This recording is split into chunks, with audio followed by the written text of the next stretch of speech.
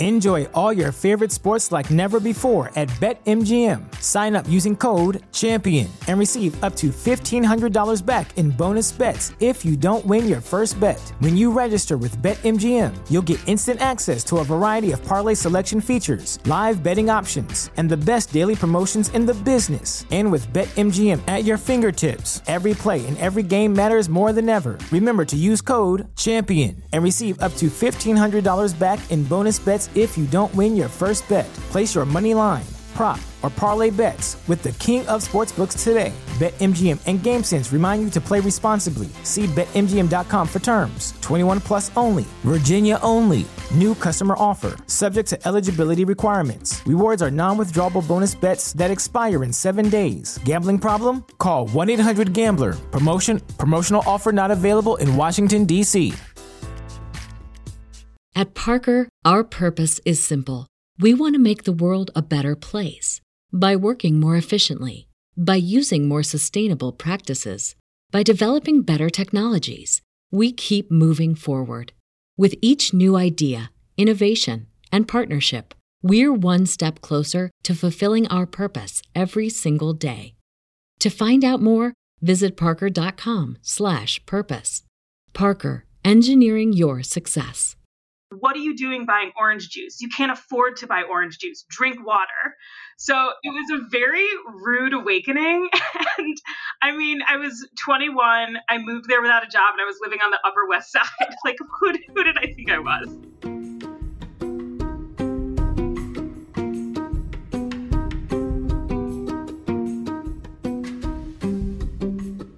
Hello, and welcome to Financials Podcast, Future Rich. I am your host, Barbara Ginty, and I am also a CFP, which stands for a Certified Financial Planner.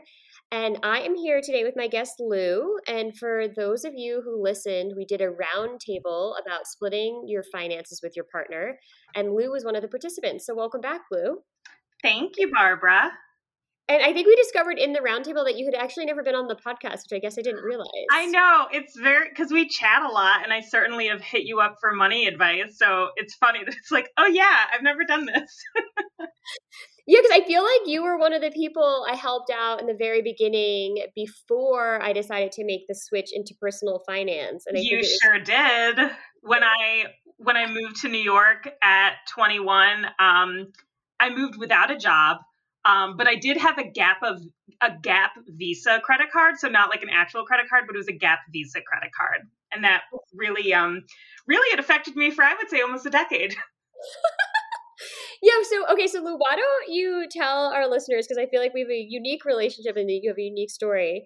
Why don't you tell them like how old you are now and maybe give them the backstory on like that night that I came to your apartment and I think we had pizza and wine and we went over this card that was haunting you. And oh my gosh. You helped me decide to go into personal finance full time. Good. Well, I think you found your calling. So I lived in New York at that time. I'm from Western New York. People will say upstate. It's not upstate. Upstate is like the Hudson Valley or White Plains. I'm Western New York. I always say like I'm closer to Canada than I am New York City. And I work in higher education now. At that point in time, I worked for a marketing firm and then I worked for an education nonprofit. But then I came back to Western New York for my master's degree. And now I am an administrator in higher education. And I feel like we hit all your goals. So when we did our first little sit down, how long ago do you think that was? I remember it was warm out because we did it outside. Oh, you mean like the original when I was like in intense debt in my 20s? Yes, when we did the sit down and I was like, and you were like, well, I think I want to get a master's. And I'm like, well, first we got to get rid of this. So yeah. I want to say like right now I know you bought a house, you're living with your partner, you got your higher education degree and you've like hit everything we talked about. But I feel like just so that it was a long time coming. Yes, we talked about it a long time ago. So when I moved to New York, like I remember crying on the sidewalk with my mother on the phone. Cause like I was raised upper middle class. And I was made to have a job once it was legal for me to have a job. But I remember my mother told me, she's like, you don't know what it's like to be poor. You are now a lot poorer than you've ever been. Like, what are you doing buying orange juice? You can't afford to buy orange juice. Drink water. So it was a very rude awakening. And I mean, I was 21. I moved there without a job and I was living on the Upper West Side. Like, who did I think I was? I will say though that living on the Upper West Side, I would like to add that you were in a walk up and your bedroom was so small that you couldn't open the door. You sure couldn't. Your bed took the entire room, therefore the door wouldn't open if you wanted the bed in the bedroom. Yeah, and my window was so small that I couldn't fit an air conditioning unit. So summer in New York without an air conditioning unit, it was a real journey. And so then we did the sit down and you had basically used this Gap card for so many things. Oh my gosh, because that was for like my mother had given me a copy of her credit card when I studied abroad as like, you know, for emergencies. So I never had like an actual credit card of my own. And I was terrified of using hers because she like goes through it with a fine tooth comb every month. So I was just swiping that Gap Visa like a wild woman. And in theory, I was like, okay, like I won't take cabs and I'll go to happy hours that serve free food. But when you barely make any money and you're just running rampant in New York, it adds up quickly. It does add up quickly. So we basically did a sit down and we discussed this Gap card that you were just kind of ignoring or hoping would like. And we sat down and talked about what your goals were, like where you want it to be in the future. Owning a house was one of them. Getting higher education was one of them. And so so we did this sit down and the Gap card was like the demise, right? We had to like figure out how to get ahead on it. There was super, super high interest. Oh God, I think the interest was well over 20%. Yeah, it was. And like your payments weren't making a dent in the interest. No. And so it was like not going anywhere, which was depressing because you were working so hard to get it to go away and you couldn't get it to go away. You also still needed to eat food. So why don't you tell everyone where you are now? Yes. So it was a long journey. I did two things. I transferred some of my debt to a credit card where I would have 0% interest as long as I paid it off in a certain amount of time. So I transferred a portion of the balance. And my brother also gave me a loan. And I remember I felt so awkward that he was providing me a loan, but he, as you know, a smart guy who's looking out for himself as well, he was basically like, well, I'm going to charge you interest. And that's a much better return than I would get anywhere else. Yes. So it wasn't actually a good deal for him because we assumed or we thought maybe he had money in the bank and the bank wasn't paying that much. You offered to pay him a better rate, but was significantly lower than like whatever the 29%. Oh yeah, it wasn't like 23%. But it was a real long time coming. A lot of ebbs and flows. When I moved back to get my graduate degree, I moved back in with my parents in my early 20s. So I don't know if I said I'm 34 now, or my late 20s when I moved back. And so that was a very different living experience. I lived there for 2 years, but I saved a ton of money. I mean, I didn't have to pay them rent. I didn't have to buy groceries. They actually had like a nice kitchen. So it was definitely worth it for me. And right now, but that was a sacrifice. I feel like some people, you always have to get something, you usually give something up. And so you wanted to do the master's. And when we talked about it, moving in with your parents was the most fiscally responsible thing to do because they offered you free rent. Exactly. Versus like going to school and having your own apartment, which is the more attractive thing to do when you're in your late 20s, right? You haven't lived with your parents in a long time. Who wants to go live with their parents again? And really funny, I think you actually sent me a text and you're like, I'm eating shrimp and it's amazing. Oh, I know. Because it was like my mother has like a glass of wine and crackers and cheese every night while she's cooking dinner. And I was like, that to me is so luxurious. like to have, like, I would never buy milk because it's like, it's too risky to buy something that could go bad so quickly. Like, I'd just be like, well, if it's not popcorn or like canned soup, like it just, all those things seem so luxurious. So it was definitely worth it because like there's always decent food. And I, like, when I went to grad school, as much as it was a sacrifice to move back home, it was also like a 2-year bubble where I could just kind of restart a lot of things. And because I had put myself in such an aggressive amount of credit card debt, at some point, which was definitely a bit over $10,000, I like really hustled in grad school. I cobbled together a bunch of assistantships that paid me in credit. So I would do okay on loans since I decided to go to a private liberal arts college when I was 18 for undergrad. And I didn't really understand that my parents weren't footing 100% of that bill. So I had a decent amount of loans from undergrad, and I didn't want that to increase too much with grad school, especially because I knew I was choosing a field where I wasn't going to make a ton of money. Right. Which I think was also smart. So what basically we were super diligent about when you getting out of New York was key because the cost of living was so expensive versus what you were making. So couldn't get out of it. Was hard to get out of debt there. And then you moved in with your parents. You were able to save money. You really hustled for 2 years to get your master's and were strategic about whether or not you took on undergrad. And now where are you? So I'm still in Western New York. And I did kind of think about going back to the city when I graduated. And I remember looking at apartments, and in 2 years, I was so aggressively priced out.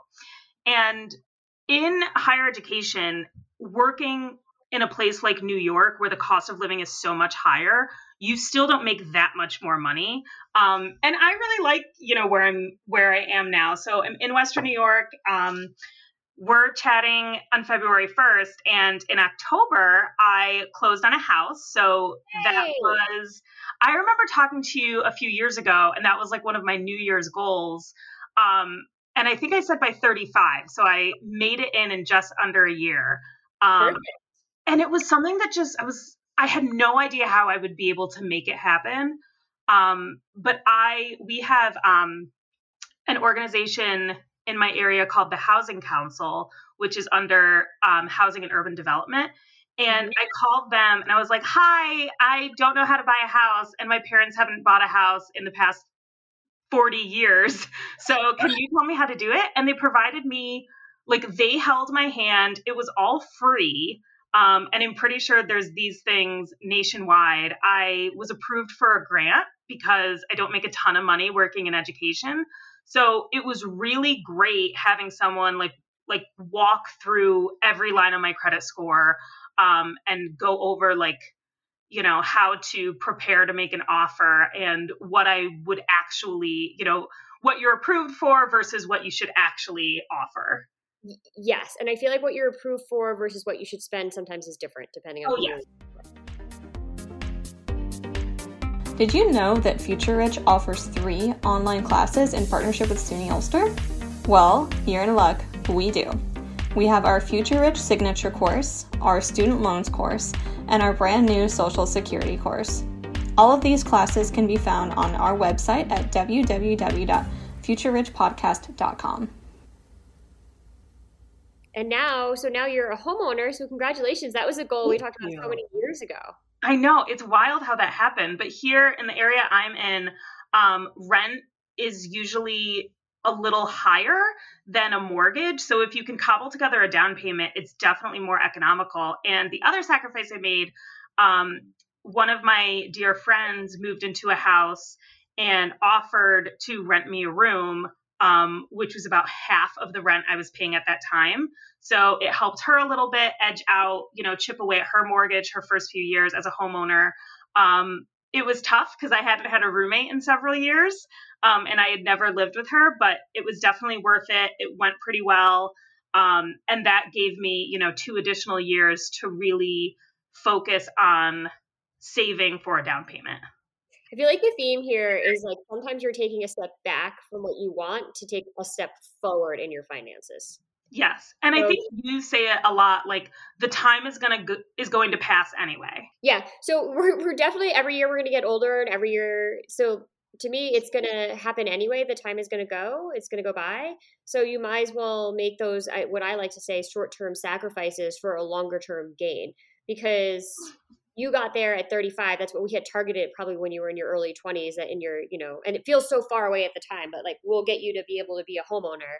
But I think you're so much better off doing those shorter term sacrifices and being fiscally ready for for that next move than jumping into it early because you want it now, and then maybe risking your financial future because you had to have it today versus taking a step back and waiting for it to be the right time financially. Exactly. So you're 34 now. Yeah. You're in Western New York, and I really appreciate you differentiating the Hudson Valley for those non-New Yorkers. My boyfriend is not from New York, and he's always confused about like the difference. So I will make sure he listens to this podcast just for the explanation of the difference in New York. You are living with your partner currently, I believe. Yes. Okay, and then what is you're in higher education, and what are you making about now? Salary? So I'm just shy of 52. So I'm making 51,849. Very nice. Precisely. Yay. And then how are we doing with like all the other goals, like saving, like, and so what are like, because I feel like this was like such a big goal was to get the house. So like, what are the next round of goals? I think the next round of goals is figuring out my savings. So in my early 20s, you really helped me out, and I tackled my credit card debt, but it certainly came back. I didn't learn that lesson that one time. But I am very happy to say I am credit card debt free. And that was something that was hard as I was saving for my house and continuing to be aggressive about my credit card debt. I was throwing hundreds of dollars at it every month. And so in my head, I was like, oh, once this is gone, I'm going to have all this extra money. And somehow it doesn't feel like I have all this extra money. So I just wanted to see like how I can be strategic about my savings. And the other thing I'm experiencing right now is they're continuing for the pandemic relief, a pause on federal student loans. Correct, through October. And I am crossing my fingers and submitting my paperwork annually for the public service loan forgiveness. So basically for 10 years of making on-time payments, and my payments are $283 right now, after 10 years, the rest will be forgiven. And as of now, this program, you wouldn't have to pay taxes on the rest that were forgiven. I say as of now because who knows what's going to happen. But I still, even though I don't need to make payments through September, it doesn't really behoove me to lower that for the interest, I don't think, because in theory, that's going to be forgiven eventually. But those months that I'm not paying still count towards the 10 years of payment. And how many years are you in? And you're recertifying with your employer every year, correct? Yes. So I've been working for a public college every year. And even though I've switched employers, I never had a lapse in full-time employment. And it's always been an educational institution. So that falls under the requirements. So I have to submit that with Human Resources every year. And then the Department of Education sends me this letter giving me where I am as far as paying off my loans. So I have about 5 years left-ish. That's fantastic. And everything is through FedLoan, right? Yes. So that was the other thing. I had to consolidate my loans at the beginning to qualify, which, certainly was worth it. So that kind of, it's a nice perk. I hope it actually happens. I know a lot of people have had trouble with it, but per my rudimentary math, I think if it works out for me, I think it could save me like $30,000. Yeah, no, I think it's a great program. The issue is there's just so few people that actually get it approved, but you have a letter stating where you are in the program. So you get a letter from the government at the end of the year saying you're done with your 5th year. This is where you are. Yes. Yep. So once I submit my employment certification annually, they respond back to me. And I have a handful of loans. I think I have about 7 individual ones. And so they go through every single one of how many more payments I have to make. Got it. Okay, perfect. Because I actually just did another podcast with another guest, and she wants to get in on it. And I was saying that you have to be in one of the income-based repayment. You can choose which one you're in, I think. Yes. And then that can kind of, if you end up getting married, you have to look at that too, I believe. Oh, that is a good thing for me to think about.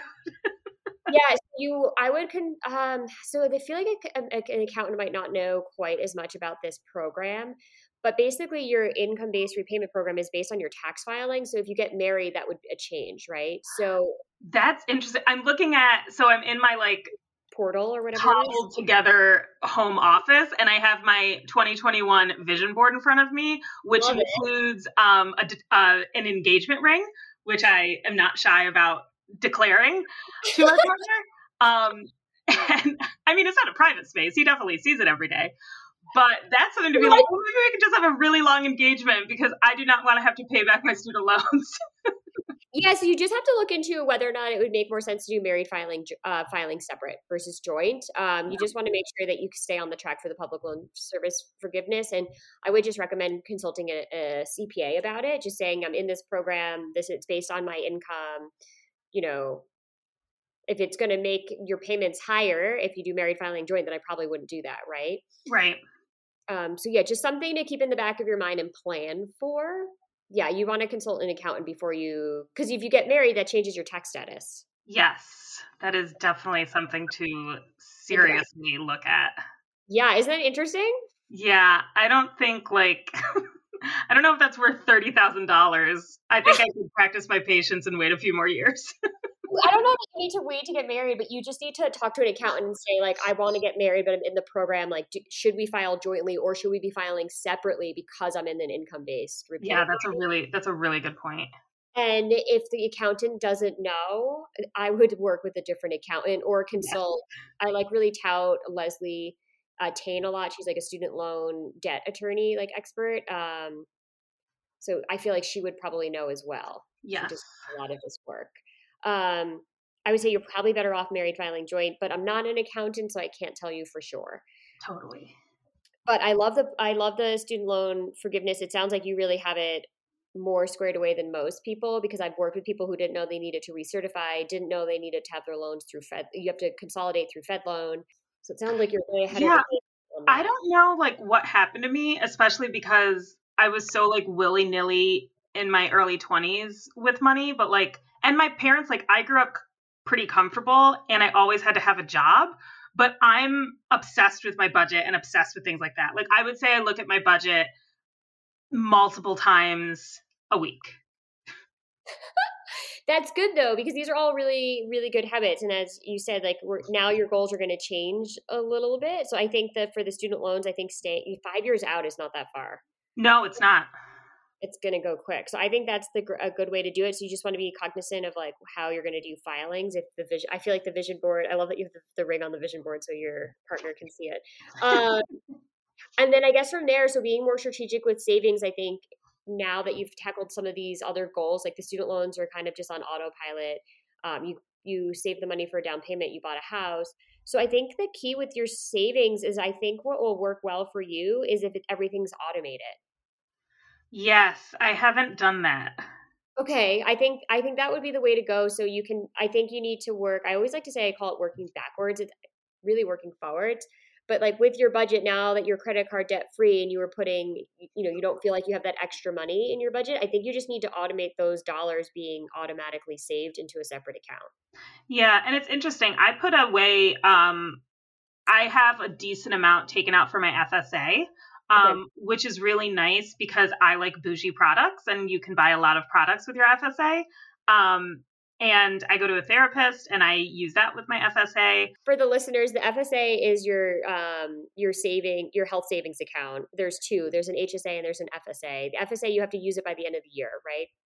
You do. They did give you a little grace period right now because of the pandemic, but that's money that in theory would be in my paycheck, but I don't see it. So it's just gone. So that's something, it would behoove me to set up my savings like that as well. Yeah, and then that way it just automatically comes out. Another app that I like, and I'm not sponsored by them, it's just one that I have used that I like, is Digit. It kind of like steals money from you. I was just thinking about that. So I've used an app called Capital, and really they would have no reason to sponsor me, but they can, or definitely Future Rich. But yeah, I was thinking about Digit because I'm definitely still pretty much living paycheck to paycheck. My savings isn't that robust, especially after buying the house. Mm-hmm. But when I was really aggressive with my credit card payments, I was really, really living paycheck to paycheck. But I think now my checking is in a healthier place where I'm not like terrified every time waiting for my paycheck to clear. So I think that certainly would help me out because I am slowly building up my emergency fund. Okay. I did, of course, have a plumbing issue within weeks of buying my house, so that dipped into it. So I think I had a little bit of a fund.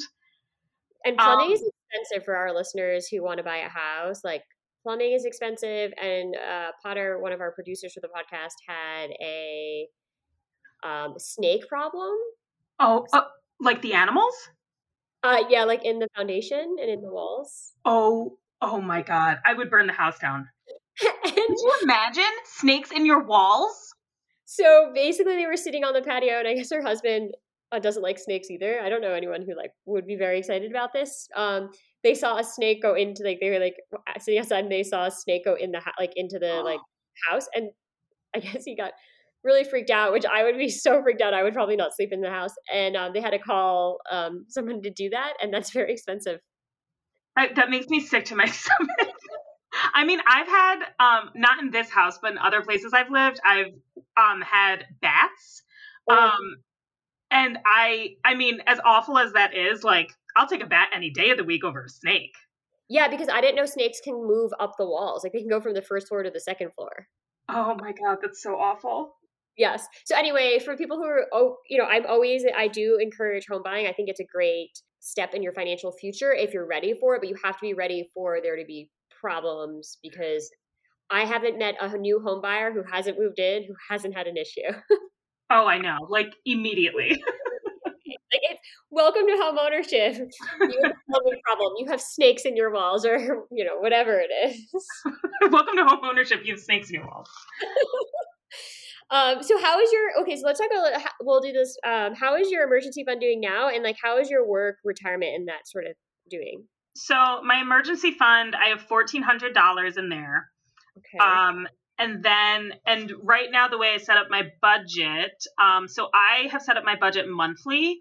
And I have budgeted to put in an additional $100 a month into my emergency fund. Good. Okay, great. And then additional savings, I have $1,000 otherwise. And so that, like, I know I want my emergency fund higher, but I also feel like I should just have more savings in general. And I don't know if that's just to have it, but I save for like home updates and travel. And also I have a category called future, which really is because I am uncomfortable actually putting in wedding/baby. So I just put future. We're going to keep it general. It's general. It's general. It could be anything. Okay, so what do you think, like, with your budget, like, what do you think you need monthly? Because I know everyone really wants to get the savings up, but I really think that the emergency fund is so critical, just as God forbid there's another plumbing issue. Oh my God.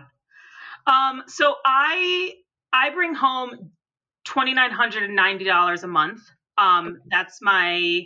Is that my net? That's the actual money I see. Yes, that is your net. Nailed it. Okay, not my gross. It's my net.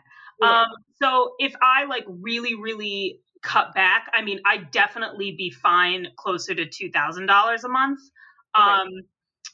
So yeah, right now I don't even have a month for emergency purposes. Yeah, so I think the next target should be getting yourself into a better emergency fund number. Mm-hmm. Even if like with one of whatever this, like the little money apps is, whatever one you want to use where it like kind of steals from you, you could set it 12 months out. You know, you can you can set goals on it, like targets, and then it'll help you get there. And you can always adjust it if it feels like it's taking too much money out. Yeah. But you could set yourself for like your emergency fund target, because I definitely think we should shoot to get you to at least 3 months. Okay. And you could start with your target being, I want to get up to a month and a half, right? And then just keep increasing. Because I think because I just want to ask you one more question. What do you have in your work retirement? So I have two things that kind of make sense to me, kind of don't. So I have what's called an optional retirement plan. I think I want to say 403B. Yes. Okay. So in that I have around $40,000. Perfect. Okay, great. So I have about 40 even in my 403B. Okay. And it's on my retirement account. I have it through TIAA-CREF. It lists my past employee different, but I assume that's okay because it's all in one account. Yeah. So no, it's listing. You have two different schools' names there, right? Correct. Yeah, that's fine. It still means it's under, if the school name is on it, it's still under their program. But because with higher education, they all use TIAA-CREF, you're able to see everything. Like versus if you were a private company, if you work for a private institution, like I did, went from Bloomberg to Credit Suisse, like I had to have two separate portals. But because the higher ed is all using that, at least in New York State, they all use the TIAA-CREF. You're seeing it, but it's still with your former employer. Okay. But that's not a problem, right? No. Okay. We just want to make sure everything's invested and you have beneficiaries on everything. Right. I have that. And then I also signed up through my employer, there's, I work under SUNY. So I work for one of the SUNY schools. And within a little shout out, all of our classes are through SUNY Ulster, which is SUNY, State University of New York. Yes, that is. So they also offer a tax deferred annuity plan, which apparently is different than the other one I have. So after a couple of years, I was like, I think I was in one of the promotions I was getting like, I don't know, $50 more a month. But I was like, I should be a responsible adult. So I signed up for this and I have an additional $6,100 in there. So that tax annuity, tax deferred annuity, I contribute 4%.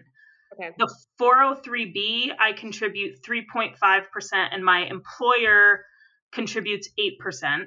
Wow. Yeah, and that goes up to 10 after 7 years. So I'm about like a year and a half away from that. That's amazing. Okay, so then your savings rate for retirement is really good then. Because then you do 3.5 in the one, you do 4% in the other, and then you're getting an 8% match. So you're at 15.5% for retirement. Mm-hmm. And I know I should be getting, so none of our raises are merit based. They're all based on our contract. So I'm under a union. So I think that would be a good goal, is to keep, like with every raise, knock that up a little bit. So I should be getting a raise, I think, in the early fall, which is not substantial, but it'll be a little bit, as long as hopefully things say okay, because colleges are really struggling right now. But that I could, I don't know if I should increase the tax deferred annuity or the 403B, or if that really makes a difference. So I would just have to look at your investments in it, just to see maybe what's performing better and because sometimes, so the way it works is the 403B and the TSA is kind of the tax aspect of it, right? So a 403B is for non-for-profit versus like a 401k is for profit. So it just depends on like what the investments are inside of them. So why don't we could take a look at that to see what's better. But what I would do with the raises, and I think that's a great idea, is maybe split it with yourself. So if they give you like a 1% rate, we'll just say they give you a 2% raise, put 1% in, and then 1% goes through your pay. Mm-hmm. And then you're incrementally increasing it, but your savings ratio here is you're doing a great job with 15.5% save for retirement, because you're also going to get a pension, right? No. You won't. Okay. So that was a choice. I could go through the New York State retirement, or I could go through the 403B. And because at that point in time, it was I was moving from a private college to the SUNY system. And I was like, I'm young. I don't know how long I'm going to be with SUNY. So you don't get vested until I believe 10 years.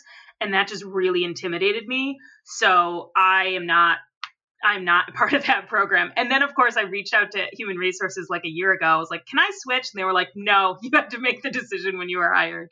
Oh no. Okay, well that's fine. So then that we do need to keep because I was going to say, if you had a pension, we don't need to contribute as much to retirement, because you would get a pension and then your own retirement. So yeah, let's keep splitting your raises with yourself. And then now remember, when we talked about savings, like you already are saving, right? So like you have about a little over 46,000 saved up for your retirement, which Correct. Relative to your income is great, because you took time off for school. So they like to say, like as a rule of thumb, you should try and have like by the time you're 30 about what you have in earnings in a year in retirement. But we also have to remember we checked off other goals, like you got your higher education degree, you paid off your credit card debt, and you bought a home. Yes, that makes me feel better. Yes. So what I would do is I would keep splitting your raises, and then I would really focus on just getting the emergency fund up. And then once we do that, then we could focus on other savings. The other question I have, I was poking around in this, and the tax deferred annuity plan, I can split that. So the 4% that I'm contributing, I can have some or all go to a Roth, or some or all go to the tax deferred annuity plan. I don't know the difference or what, if one is better than the other. I do have a random $424 in a Roth. So I don't know if that's something I should consider as well. So the big difference, so a pre-tax one is going to give you a tax break, meaning that you don't have to pay taxes on it because you're contributing it to a retirement plan. And then when you go to take it out, you're going to pay taxes at that point. The Roth is going to go in after tax, meaning you're going to put everything through payroll, kind of like what you were saying with your paycheck with the FSA. You don't really miss it that much because you're not paying tax on that money, right? You're getting it all pre-tax, so you get more bang for your buck with it. The Roth is going to go in after tax. You're going to pay tax on it. You're going to put it in after tax. And then when you go to take it out, there are no taxes on it. So the Roth, when I take it out, there are no taxes. Yes. For my 403B and then the tax deferred annuity, when I take that out, I will have to pay taxes on it? You will have to pay tax on it. For both of those? For both of those. We're just going to assume it was all pre-tax dollars. So when you go to take it out, this is like real far in the future, but you have to start spending with current tax laws. You have to start spending those tax deferred investments, your retirement investments at age 72. They mandate a required distribution. So I'm almost wondering if I should do some, if not all, of my tax deferred annuity plan to a Roth. I think you could, if you could swing it, because I think I can kind of go back and forth, so I could always try it, especially right now. The way I do my budget, I'm still saying that I'm paying my student loans every month. So I could see how that feels, because then I'd actually have both and could beef up the, $400 I have in a Roth. Yeah, so I would try it and see how it feels, especially now that you have the reprieve with the student loans, because as you said, you can always switch it. And then that way, because like the way I like to do it, I'm usually an all or nothing person, but when it comes to the types of dollars you have in retirement, I think it's nice to have all of them. So you would have pre-tax, and then you'd have your Roth, and then we'll get you to the point where then you have your private investments as well. No, I think that would be a really good idea. The other thing I didn't say, so I have a side gig.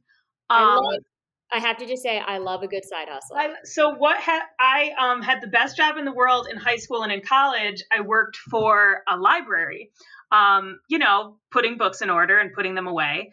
And in high school, it was like annoying and tedious and boring. But because I moved back close to the area I grew up in, and basically nothing has changed. The women that I knew that worked there, in passing, they were like, oh, if you ever want a shift or two, like you could come back. And I was like, yeah. And it's the most stress-free job ever. And so I work about 10 hours a week, and it's so lovely. It's so calm. So I bring in about an additional $100 a week with my library gig. And that's money that I don't put into my budget. It's just kind of a cushion every time it finds its way into its checking account. So I think with that, I could definitely sign up for something like Digit and see what it's like putting the money into a Roth, because I do have a little bit of a cushion with my library paycheck and with the pause on the student loans. Yeah, I think this is a great time to do it. Oh, look at that. Yeah, see, we found some money. I love that you did. Awesome. I love money. I also love that you have a side hustle. I am like such a big believer in like making these shorter term sacrifices for the longer term gain. And I've had a lot of periods of my life where I cobbled together a bunch of different jobs or a side hustle, and I think I found a sweet spot, and I always kind of feel like I should be doing something else. I may have told you this, but I've done a lot of clinical trials for money, which I've worked with a very respected and wonderful organization in my area. But they'd give me, a certain amount of money for each one. But I think, when I get that itch to do something else, to be like, oh, I could probably swing a couple other nights at this job or going to this job. It ends up stressing me out quickly because I do have a full-time job and I do a lot of other things. But the library, it's just, $100 a week doesn't sound like a ton, but it's just so nice to have like a little bit of a cushion. Yeah, no, I think it's worth it because $100 a week is $400 a month. Yeah. And that, if you're bringing in, you said you were bringing in about $2,900 a month. So that's actually a pretty good percentage of what your net is, right? That you're bringing in on top of it. Yeah, so it's great. Another 14%, which is nice. That's like, it gives you more breathing room and you don't find it stressful. So I think that's great because, at some point in the future, for that future account of that stuff, you're not going to have an extra, the extra time to then probably get a library job. Right. Exactly. This is the time to do it. Well, Lou, I really appreciate you coming on. This was so fun to kind of talk about where you started, where you are now, and like what we're going to do in the future. So thank you for sharing. Yeah, it's been a long road. Dragging myself out of thousands and thousands of dollars of credit card debt, and I think it feels good. I knew I was choosing an industry where I would never make a ton of money, but I definitely feel like I can. I mean, you and I have traveled internationally together. I definitely feel like I can still do a lot of fun things and feel okay financially, better than okay. And we have traveled internationally together, and it's all about just like being strategic with your money. I feel like we made everything really affordable. We sure did. Well, this was super fun. We'll definitely have you back on. I know we'll be doing more roundtables. So for all of our lovely listeners, you can check us out on the Future Rich podcast at Instagram for our most up-to-date information. And as we talked about today, our classes are in partnership with SUNY Ulster and can be found at www.financial.com. Enjoy all your favorite sports like never before at BetMGM. Sign up using code CHAMPION and receive up to $1,500 back in bonus bets if you don't win your first bet. When you register with BetMGM, you'll get instant access to a variety of parlay selection features, live betting options, and the best daily promotions in the business. And with BetMGM at your fingertips, every play and every game matters more than ever. Remember to use code CHAMPION and receive up to $1,500 back in bonus bets if you don't win your first bet. Place your money line, prop or parlay bets with the king of sportsbooks today. BetMGM and GameSense remind you to play responsibly. See BetMGM.com for terms. 21 plus only. Virginia only. New customer offer. Subject to eligibility requirements. Rewards are non-withdrawable bonus bets that expire in 7 days. Gambling problem? Call 1-800-GAMBLER. Promotional offer not available in Washington, D.C. At Parker, our purpose is simple. We want to make the world a better place by working more efficiently, by using more sustainable practices, by developing better technologies. We keep moving forward.